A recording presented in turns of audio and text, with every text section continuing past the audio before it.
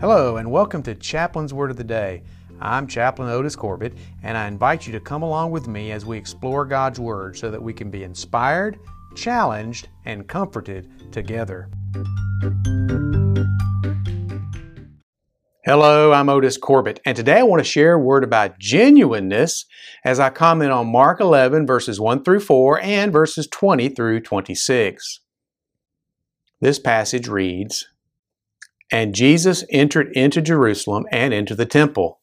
And when he had looked round about upon all things, and now the eventide was come, he went out unto Bethany with the 12.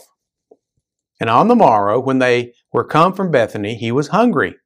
And seeing a fig tree afar off, having leaves, he came, if haply he might find anything thereon. And when he came to it, he found nothing but leaves, for the time of figs was not yet. And Jesus answered and said unto it, No man eat fruit of thee hereafter forever. And his disciples heard it. And in the morning, as they passed by, they saw the fig tree dried up from the roots. And Peter, calling to remembrance, saith unto him, Master, behold, the fig tree which thou cursedst is withered away. And Jesus answering saith unto them, Have faith in God. For verily I say unto you, that whosoever shall say unto this mountain, Be thou removed, and be thou cast into the sea, and shall not doubt in his heart, but shall believe that those things which he saith shall come to pass, he shall have whatsoever he saith. Therefore I say unto you, what things soever ye desire, when ye pray, believe that ye receive them, and ye shall have them. And when ye stand praying, forgive, if you have aught against any, that your Father also which is in heaven may forgive you your trespasses. But if ye do not forgive, neither will your Father which is in heaven forgive your trespasses." In recent days, I have shared some of my family memories as I've commented on our scripture passages together. And today is no exception. But this memory, however, is less embarrassing than the others I've shared and certainly sweeter. And this is because it involves figs. Yeah, that's right. Figs. When I was a child, my father had access to a very productive fig tree on property which was owned by his sister, my aunt. And when the figs came into season, we could fill several 5-gallon buckets to the brim, and still there would be unripe figs left on the tree for the next trip. That was really one fertile fig tree. It was always loaded with figs at harvest time. So I learned to enjoy eating fresh figs off the tree, and well, at least I did after I learned to ignore that furry outer skin. It felt a little creepy at first, but the luscious meat on the inside was certainly worth the strange to a young child sensation of that furry skin. Yes, the fresh figs were wonderful, but that was not the end of the treat, not by any measure. You see, my mom and dad had learned in the past how to make fig preserves, and that was where the most of the bountiful harvest of figs ended up. Although it was hot and steamy work to boil those figs with copious amounts of sugar in a big tureen pot on the stove, a big huge soup pot, the end result was wonderful. Our family didn't have to buy jam or jelly for months after we had finished harvesting the figs from that one tree.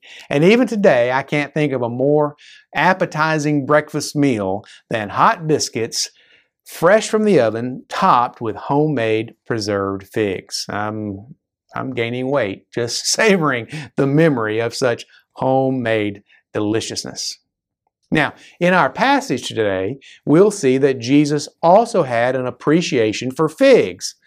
But the fig tree that features in these verses in Mark chapter 11 was not nearly as productive as my aunt's fig tree. Jesus, being the master teacher, often used object lessons, and in this case, he made no exception. He used the barren fig tree as a teaching point about genuineness. So he begins really by teaching about hypocrisy. Jesus made an example of the fig tree as a means of teaching the disciples the difference between hypocrisy and genuineness.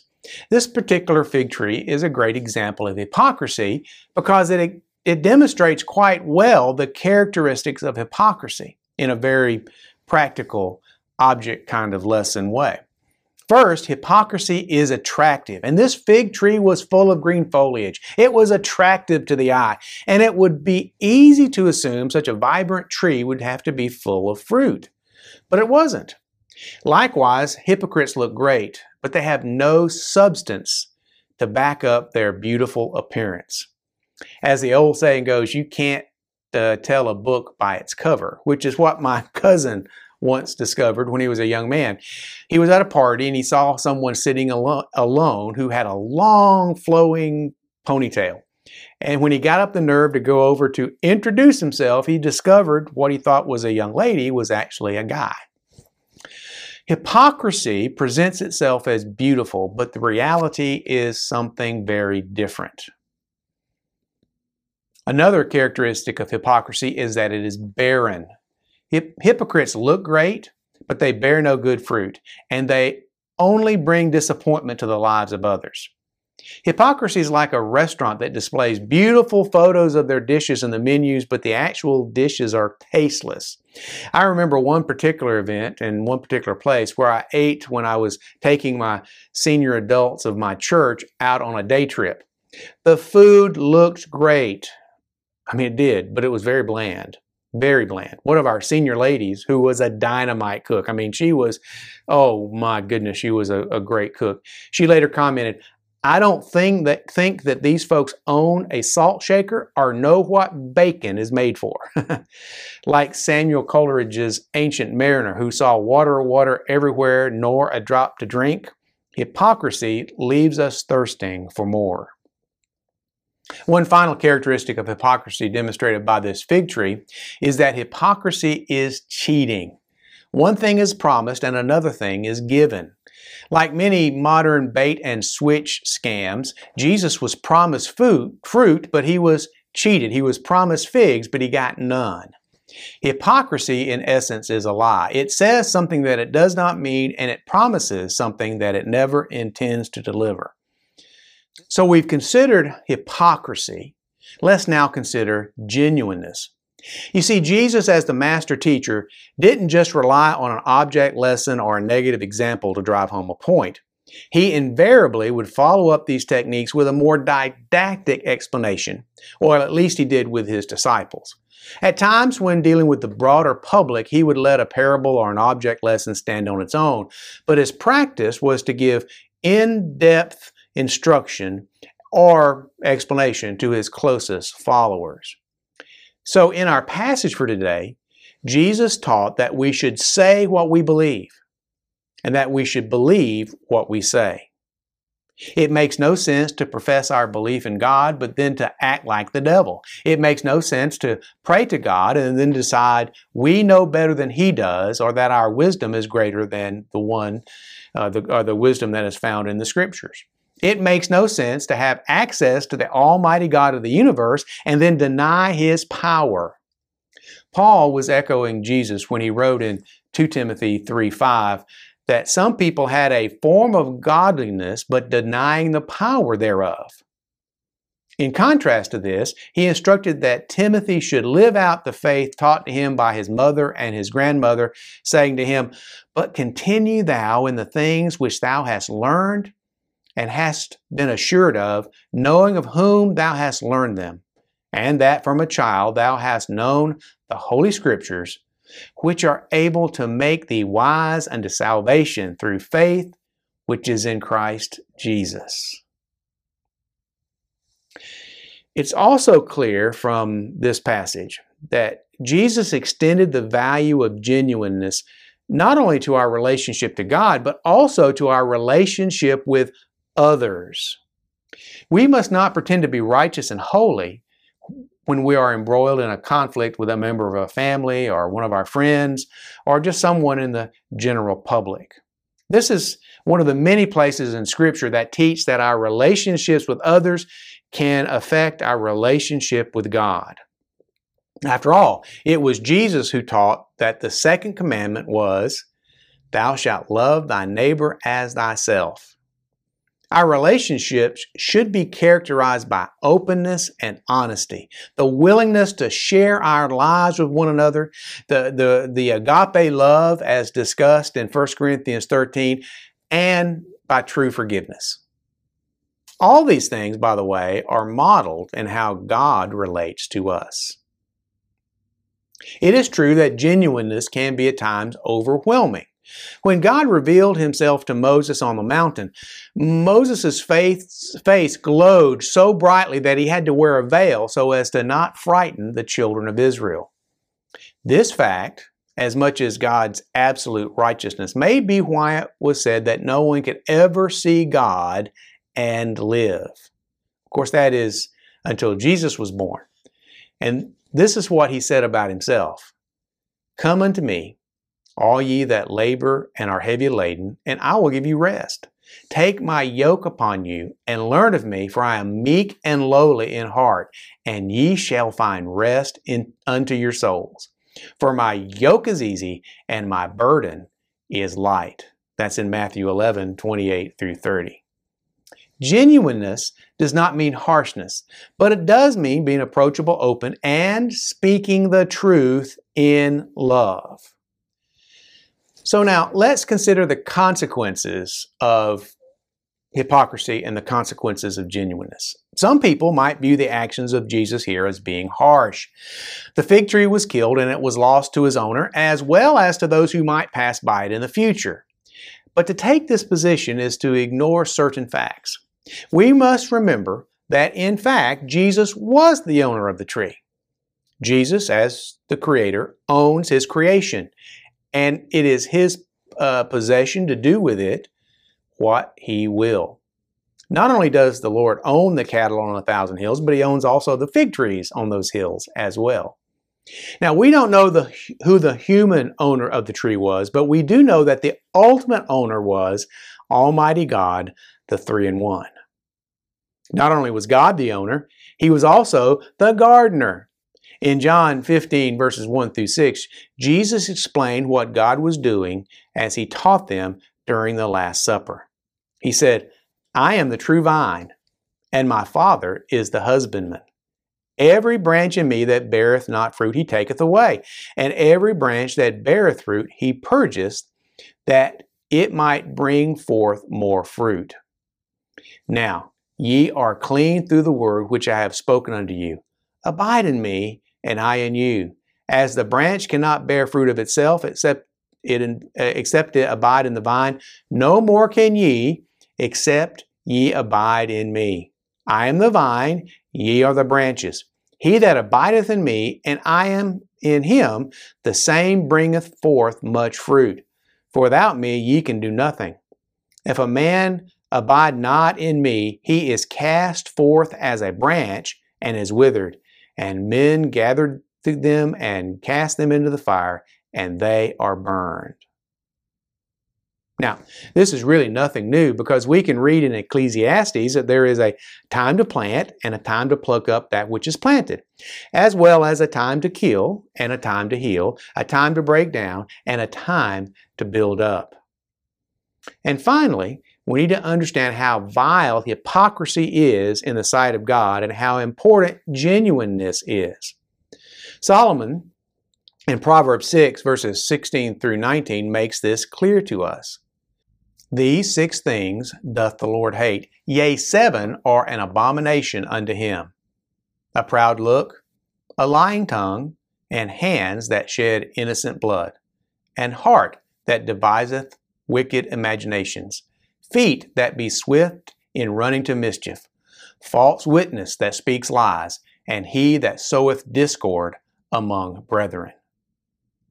So it's for this reason that Jesus called the Pharisees whitewashed tombs, which indeed appear beautiful outward, but are within full of dead men's bones and of all uncleanness.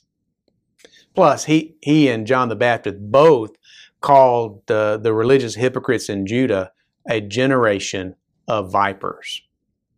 So to go back to Proverbs, Proverbs 11 is probably one of the best and most condensed descriptions of God's thoughts on this matter of hypocrisy and genuineness. Here are some of the selected verses that apply to this subject.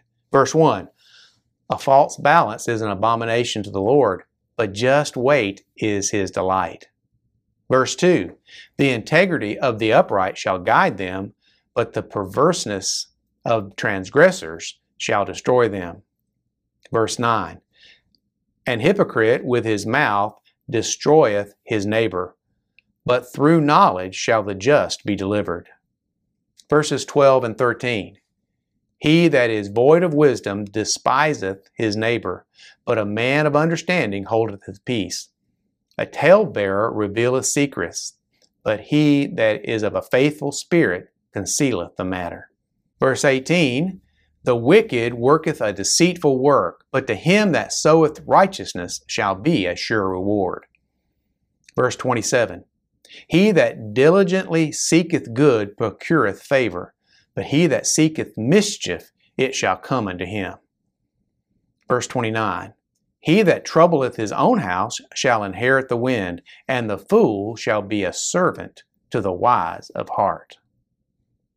So in conclusion, some years ago, I was asked to consult with a church about their situation with their facilities. After we toured the building, I sat down with the pastor and some of their lay leadership and discussed with them their plans for improving their facilities and building some new buildings. During our tour, though, I had noticed several parts of the existing facilities, the existing buildings, which needed to be repaired or otherwise stabilized before they launched into a building program.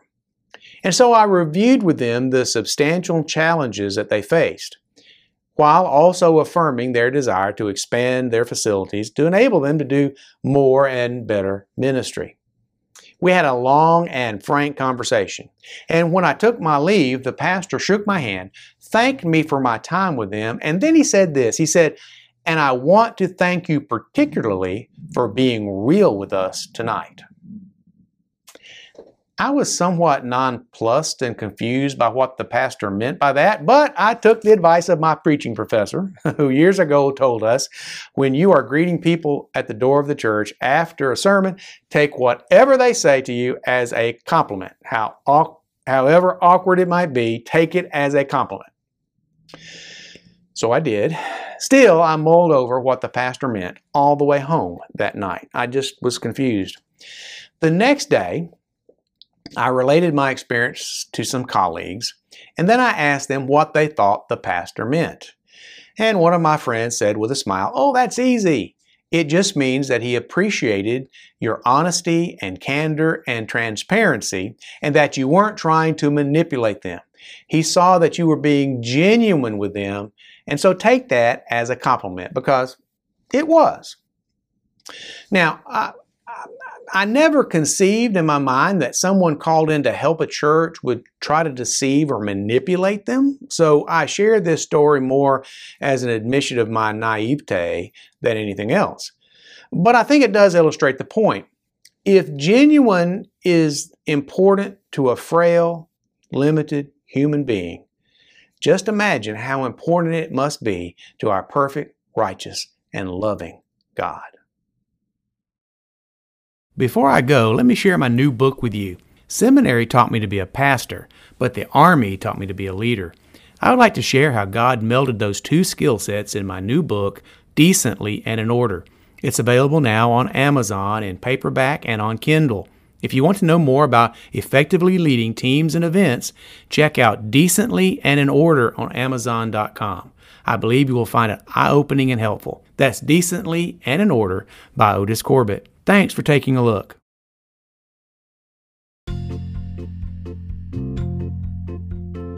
Thanks for listening. I'll be back soon with another portion of God's Word that we can consider together. Every blessing. I'm Chaplain Otis Corbett.